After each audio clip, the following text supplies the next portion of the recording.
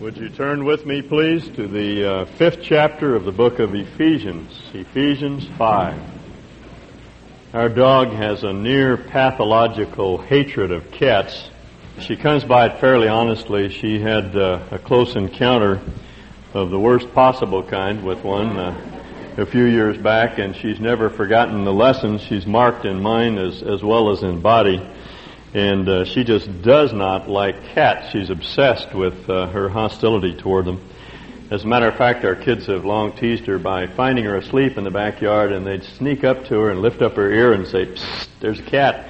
And the dog just turns wrong side out. She just absolutely goes berserk, like a punch-drunk fighter coming out of a deep sleep when the phone rings. And I heard her barking a few weeks ago and went out into the backyard and saw what the commotion was all about. The neighborhood cat was walking down our grape stake fence in the side yard, just sort of making her way right across the top of the fence, and Taffy was jumping up and down and frothing at the mouth and barking. Right across the other side of the fence, our neighbor's dog, who apparently has the same sort of hostility toward cats, was doing the same sort of thing, and this cat, with all the poise in the world, was just making her way right down the middle of the fence. And not one misstep. She seemed to be not at all concerned until she got to the end of the fence, and she jumped off and disappeared into the bushes. And I thought when I saw that's so much like the Christian life, making our way through a sometimes very hostile world, where it's possible to fall off on either side of the fence, making our way right down a moral knife edge, so to speak, with opponents on all sides. It's a very, very difficult task that we have, being in the world but not of it, to use Jesus' words. He counsels us not to shrink from the world. We are to make friends with sinners, as Jesus did. He was the friend of sinners and our example in the way he lived his life. We likewise need to know people that are unbelievers, that are on the outside, and make good friends of them, socialize with them, play with them, do recreational things with them. We work with them. We sit in classrooms with them. We study with them. We're to be in the world, as Jesus says, immersed in the world. But we're not to be of them. That is, we're not to adopt their lifestyle. Our separation is vertical rather than horizontal. We're to be separate morally while not separate spatially or geographically. That's difficult. That's a very difficult mission, if not well nigh impossible. And yet that's what we're called to. And that's why Paul says in verse 15 of Ephesians 5, "Be very careful then how you walk." The NIV translates, "Be careful how you live." But the word is actually walk. As you take one step after another through the world, be very, very careful. In the words of the contemporary television program, "Hey, be careful out there, will you? Because it's a dangerous place to live." Be careful how you live, not as unwise, but as wise, making the most of every opportunity, because the days are evil. We live in perilous times. In 2 Timothy 3, Paul says these are dangerous times. He uses a word that the gospel writers use to refer to the men possessed by the legion, the thousands of demons. A man who was so dangerous, that's the word that Paul uses, that people were afraid to pass by the cemetery he inhabited. And Paul says that's the character of the age in which we live. These are perilous times, not uniformly dangerous, but there will be times of great moral danger, where we could easily be engulfed by the darkness, and that's why Paul says, be careful out there. Watch how you walk. Making the most of every opportunity. Buy up these times, Paul says, because the days are evil. We talked about that phrase last week. Paul's concern is not with the shortness of time, but with the evil that exists, because evil days provide opportunities for us. The more evil people become, the more empty and shallow their lives seem to be, and the more hollow they ring, and they know that there must be something more. So evil days are days of great opportunity that we need to buy up, Paul says. So don't be foolish. Don't be impractical. But understand what the Lord's will is. The way to be salt and light in our society is to be wise, he says, to be practical, men and women. And we can become wise by understanding the will of the Lord. Now, a lot of people are confused about how you find the will of God. I'm familiar with a half a dozen schemes that people use in order to discover God's will for their life. And when they use that phrase, God's will, they're usually thinking of some plan that God has for their life in terms of the vocation they shall choose, or the mate, or the place in the country they'll live, or those sorts of things. And certainly it is true that God has a plan for us in terms of where we live and who we marry and where we work and what we do with ourselves. That's, in my own mind, the logical handmaiden of sovereignty, the idea that God is in control of all the affairs of our life. And as you read through Scripture, you read the stories of people like Moses and Joseph and Abraham and Jeremiah and others and Jonah. It's apparent that God did have a plan for their life. But that's not what Paul is talking about here when he refers to the will of God. The plan that God has for your life is God's problem to reveal, not your problem to discover. God's plan in terms of an itinerary for you is more easily seen in retrospect. I think it's as you look back that you see God's hand on your life, putting you into certain situations.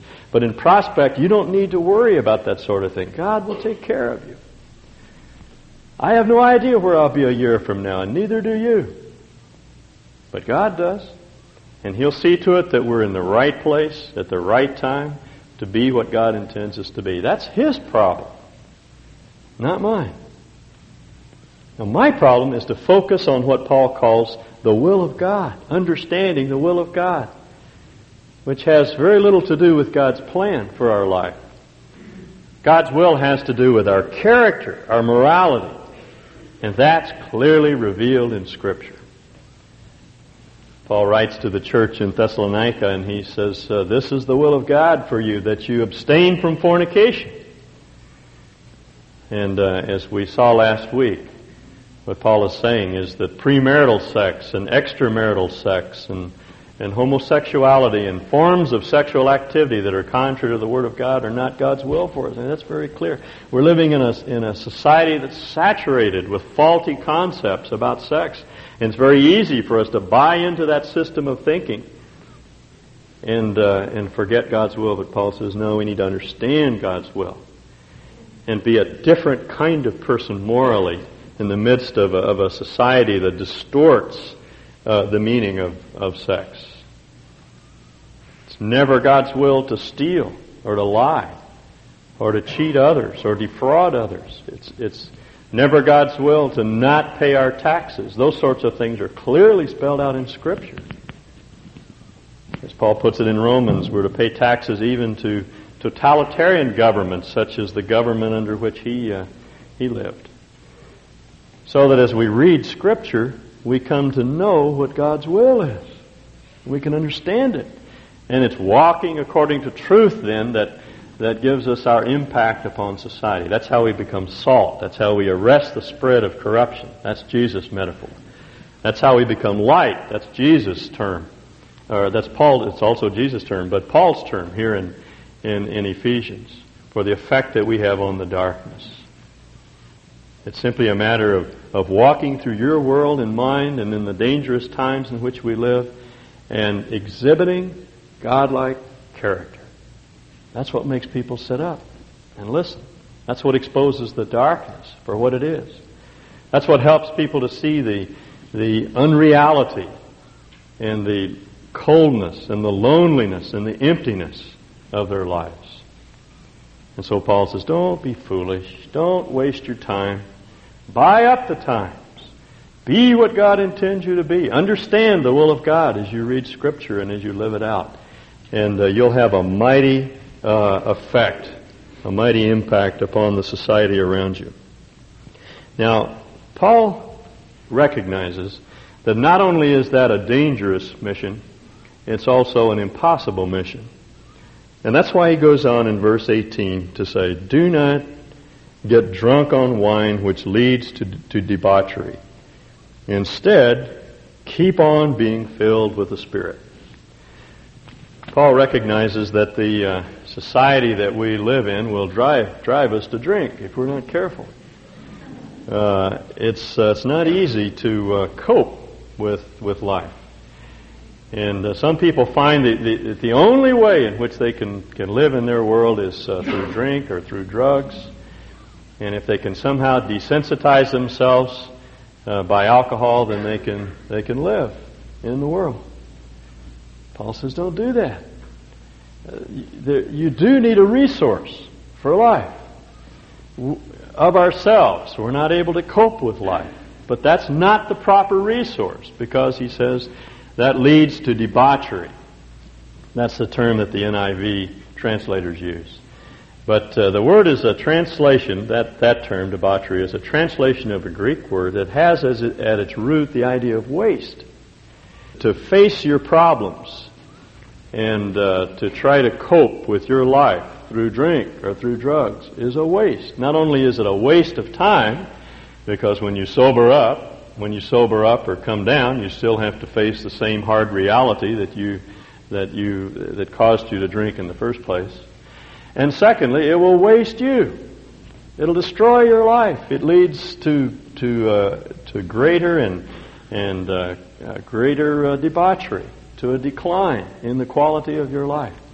And so Paul says, don't get drunk with wine, but rather be filled with the Spirit. Now, is Paul's answer to the problem of living in the dangerous environment to which we're called to live. Being filled with the Spirit. Now, there have been thousands of words written by Bible teachers and theologians on that phrase. And yet there's still a great deal of confusion about the meaning of the filling of the Spirit. How are you filled with the Spirit? There are lists of things which we must do in order to be filled with the Spirit. And some people suggest certain experiences that will fill you with the Spirit. Or you go off to this conference or that place and you have a mountaintop experience and you come back filled with the Spirit. And there seems to be a great deal of confusion that prevails. My friend Ray Stedman used to tell about the men who frequently prayed in prayer meetings in the church, "Lord, fill me with your Spirit." That was his continuing prayer. "Fill me with your Spirit. Fill me with your Spirit." Day after day, that was his prayer. Until some elderly man one day stood in the middle of his prayer and said, "Lord, do something. The man has a leak."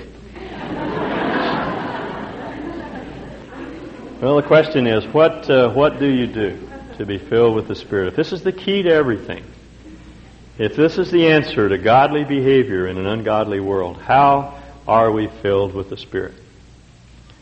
Well, essentially what Paul is saying here is what he says throughout his epistles, and which Scripture describes throughout all of the content of the Bible, which the authors describe throughout the content of Scripture, as the basis on which we're able to live, as God has called us to live.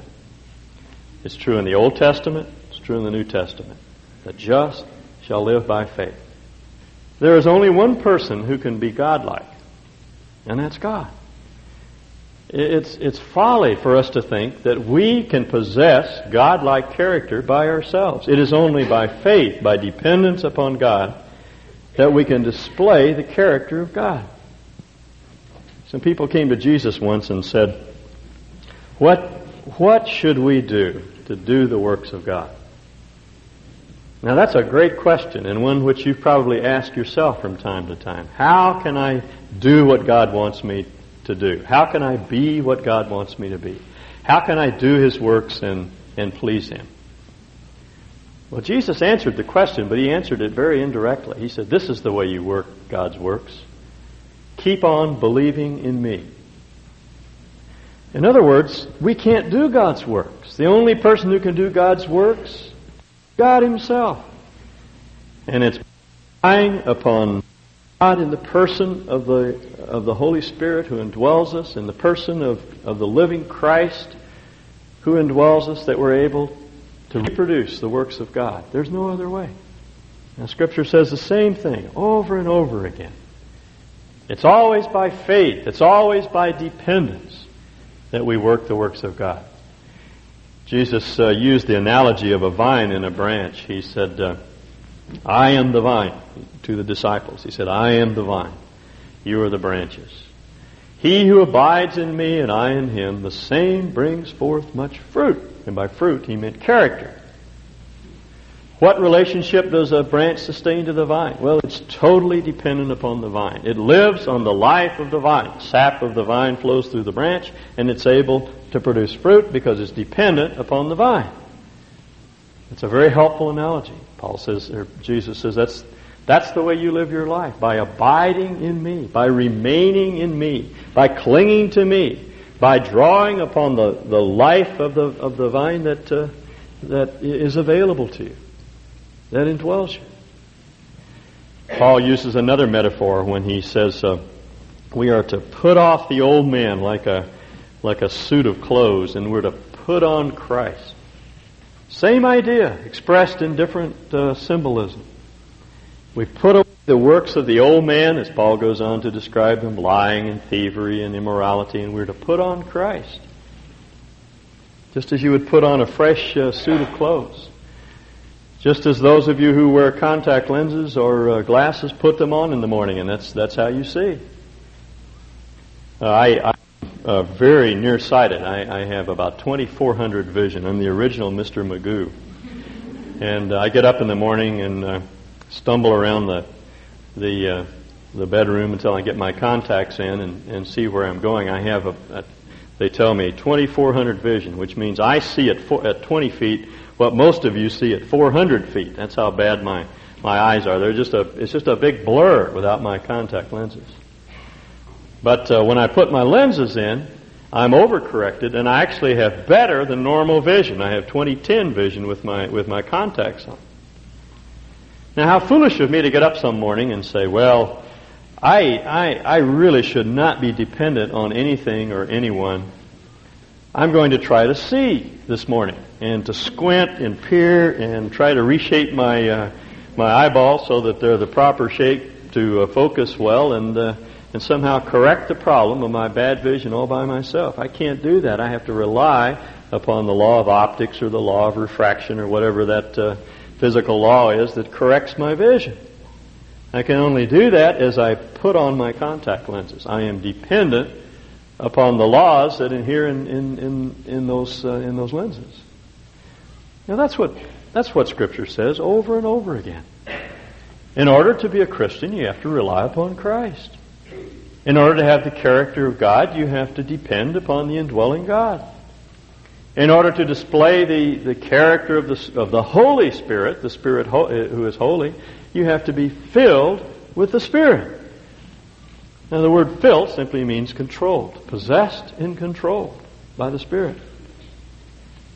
And so you get up in the morning, and you have to face a whole family full of grumpy, moody people. And you say, thank you, Lord, that you're here in my life, available to me. And I can count on you and depend on you to be gracious and to be kind and to not repay evil with evil, not to react adversely to people when they treat me badly. Lord, I'm just counting on you for that because I know that you're in me to produce your fruit. That's what it means to be filled and controlled by the Spirit. Some of you mothers now realize that the kids are home for real for the summer. The honeymoon is over.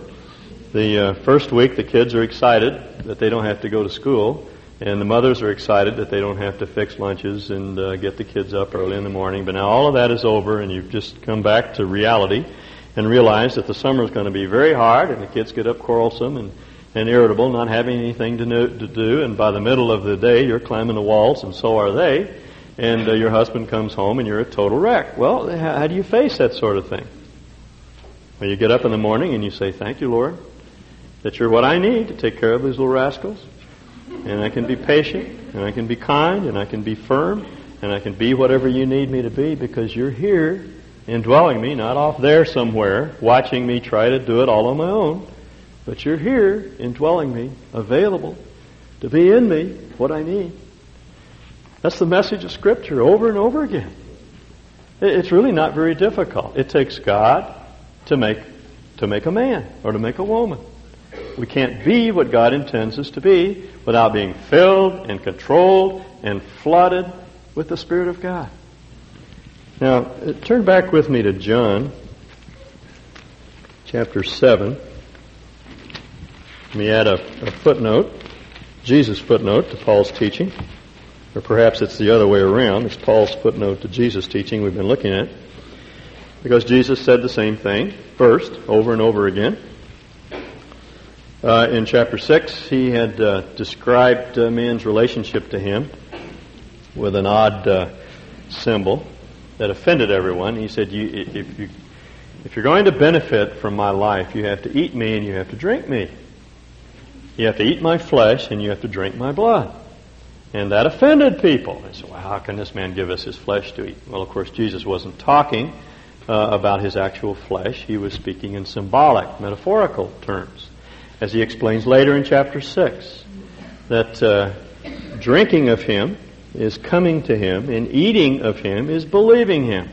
So that all of life consists of coming to Christ and believing in him, counting on him.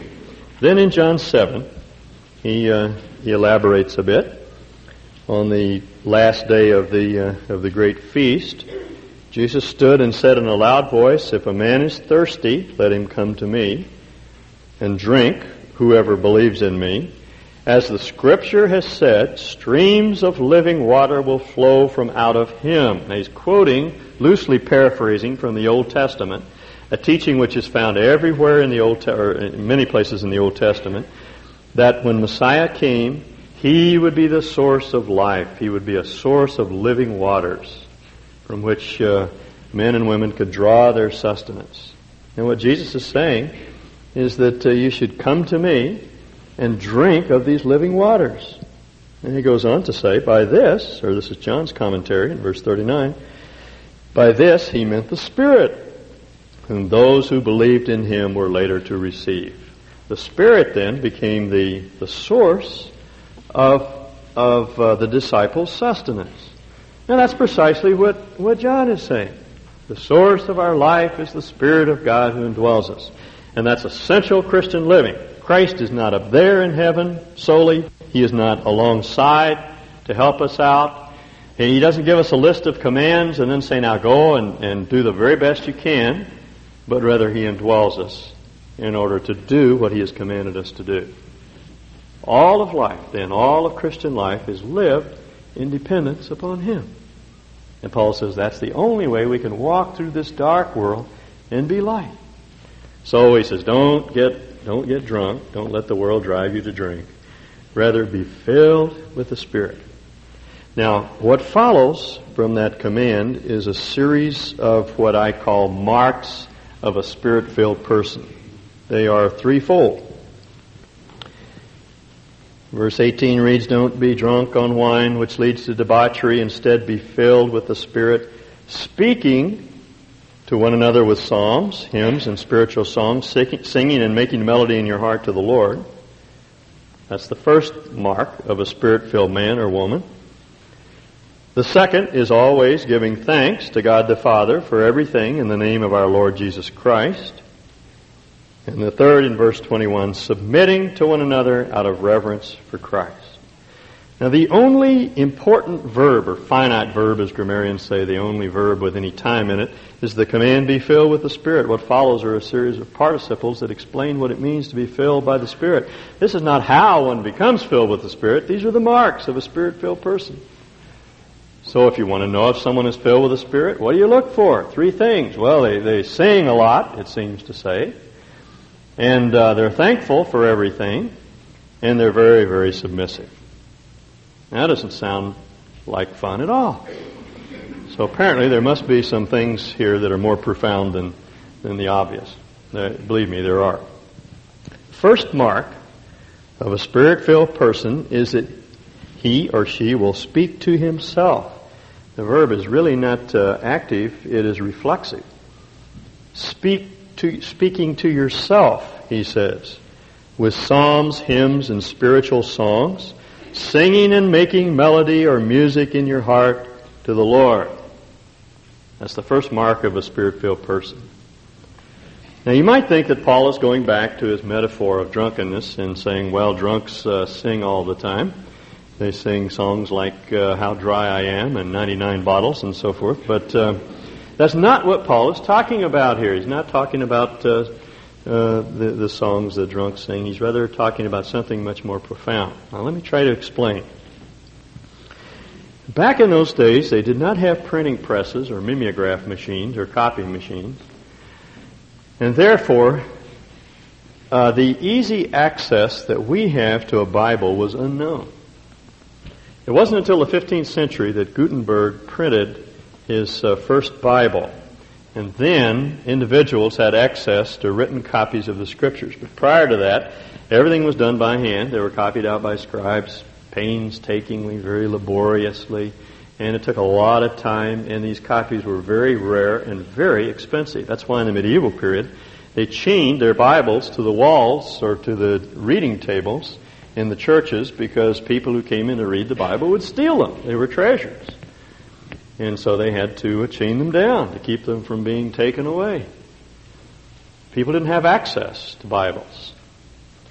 So what they did is memorized Scripture, and they very often memorized Scripture using music, because that's one of the best ways to make something memorable. That's the best mnemonic scheme, is to put it to a tune.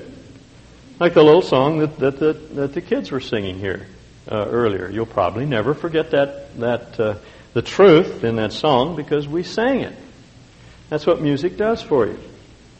That's not only true of people in the church, but it was true in all of the Greek world. They sang their poems and their epic stories. Homer, who wrote the Iliad and the Odyssey, sang those poems. That's why they're called hymns, Homeric hymns. It was a cultural thing. People sang the things that were important to them. That's the way they remembered them. And since they did not have access to Bibles, they memorized the truth and put tunes to it. Now, they sang psalms. That is, they sang some of the Old Testament songs.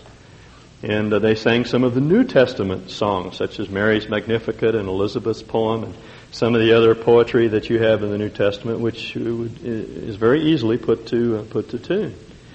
And they sang what Paul calls hymns. You have an illustration of one back in verse 14, where Paul quotes from a section of a Christian hymn, "Wake up, O sleeper, rise from the dead, and Christ will shine on you." In Greek, it rhymes. It's a little tune, apparently, that they sang. And spiritual songs were other tunes that they made up, or tunes that they borrowed from the secular music scene, and they put words to it, and they sang it. That's the way they remembered the truth. Now, music plays, I think, a great place in our life as Christians. It sets the tone in our homes. I think playing good Christian music and listening to tapes does something for us. It reminds us of the truth and helps us to regain our perspective when it's off.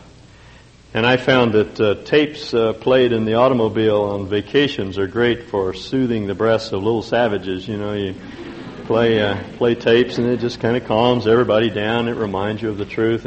And frankly, I don't listen to the radio much in the car, but the temptation when you do want to listen to something is just turn on the radio and punch a button, and something comes across that's not necessarily true at all. And we listen to it because we like the beat or whatnot, but it does nothing for us. As a matter of fact, it can even lead us astray. How much better to listen to Christian music that says something to us, that reminds us of the truth. So I don't in any sense denigrate the value of Christian music, but I don't think that's Paul's primary concern here. Paul is not saying that one of the marks of a Spirit-filled person is that they're always singing Christian music and they don't listen to any other kind of music. That's not the point at all. He's saying that one of the marks of a Spirit-filled person is that they're preoccupied with the Word, and they're always speaking to themselves about the truth, singing to themselves the truths that they've acquired from Scripture, and reminding themselves of what's real, of what God has said. One of the functions of the Holy Spirit is to take the truth and apply it to our lives, so that when we are controlled by the Spirit, then He leads us to take the truth seriously and to let it permeate our thinking, to read it, to memorize it, to meditate upon it, to reflect upon it through the day. And this, Paul says, is one evidence of a person who is filled with the Spirit. The second mark is that we give thanks to God the Father for everything. And you'll notice a person filled with the Spirit always gives thanks for everything. Now, this is one of the few places in Scripture where we're told to give thanks for everything. Normally, we're told to give thanks in everything, with the recognition that not all circumstances are good. Some are very adverse, and it's very difficult to give thanks for every circumstance. But we can rejoice in the midst of difficult times. But here Paul says, no, that being filled with the Spirit gives us an entirely different perspective on our circumstances, so that we see that everything, even the most adverse environments and circumstances, are permitted by God, in many cases designed by God, certainly screened through His love and His sovereign permission in order to build us and equip us and make us what God intends us to be. And so we can very literally give thanks. Spirit-filled Christians will not grouse and gripe and complain and be negative about life. Their outlook is positive and thankful, and they're full of praise. Not always, because we all have our times. God still inhabits a human body, and the body is not perfected yet. So there will be times that we give way to gloom and doom, and we will not be very pleasant to live around. But whenever we permit the Spirit of Christ to control us again, one of the results is a thankful spirit. He begins to change our perspective so that we can always give thanks for every circumstance. Now the third mark, he says in verse 21, is a submissive attitude. Submit to one another out of reverence for Christ. Apparently there are some people who think that the only individuals that ought to be submissive are women and a few wimpy men.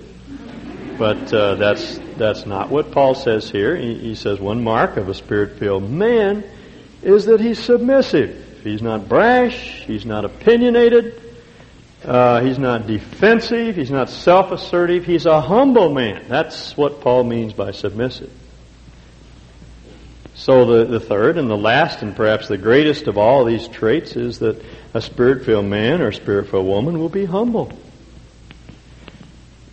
Jesus said in the Sermon on the Mount, in the first beatitude, happy or blessed are those that are poor in spirit, those that are humble, for theirs is the kingdom of heaven. It's one of the marks of someone who belongs to God's kingdom, is that he or she is humble, not self-assertive, not always demanding their way or their rights, not storming around imposing their will on everyone else.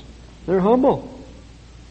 Now what Paul does in the verses that follow is simply spell out what it means to be humble in different spheres of life, different realms of society.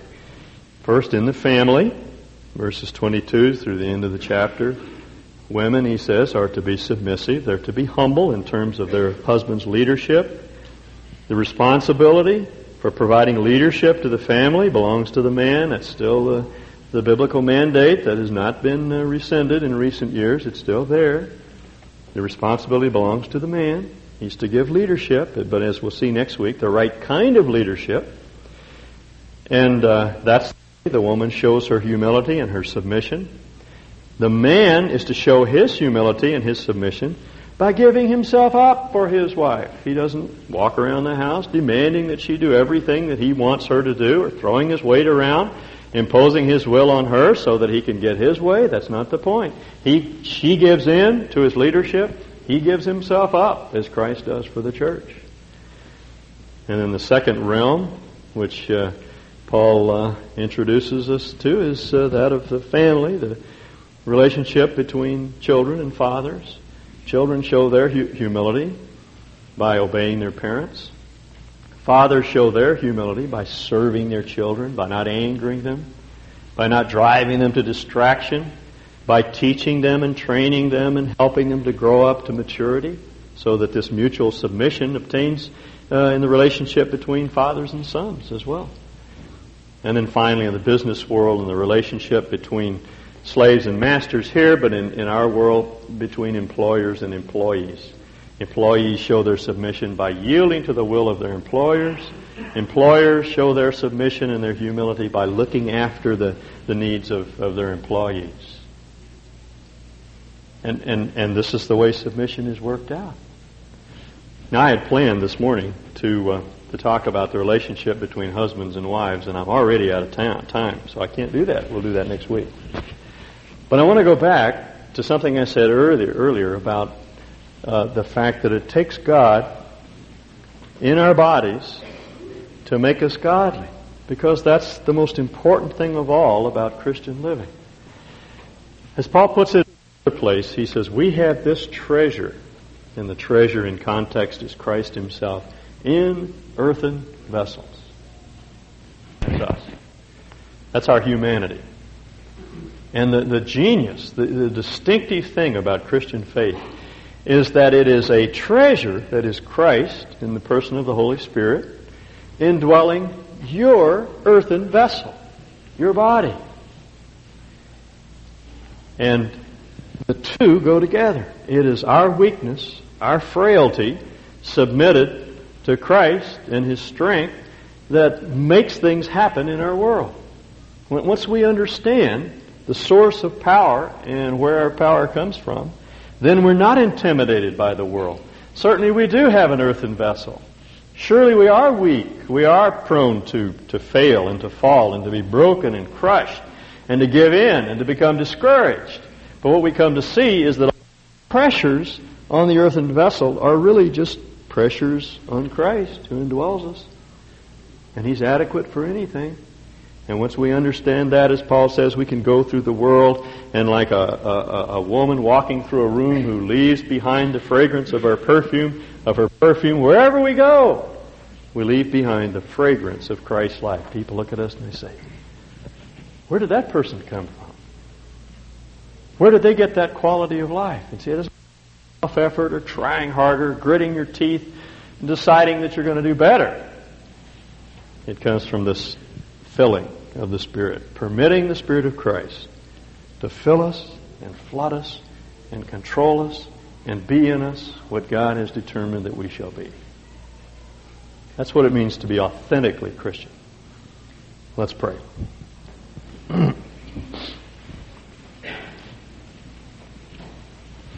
Father, forgive us for those times that we all have, with the best of intentions, but mainly in confidence in ourselves, gone out and tried to be godly, tried to affect others, have tried to change people by what we say and what we do, and by the power of our personality and by our intellect and by our attempts to manipulate or to get people to do even good things, but to do it in self-effort. Lord, forgive us for all of that. Help us to realize that the kingdom of God does not come through words, nor does it come through self-effort, but it comes through power, the sort of power that the Spirit gives us when we're submitted to Him.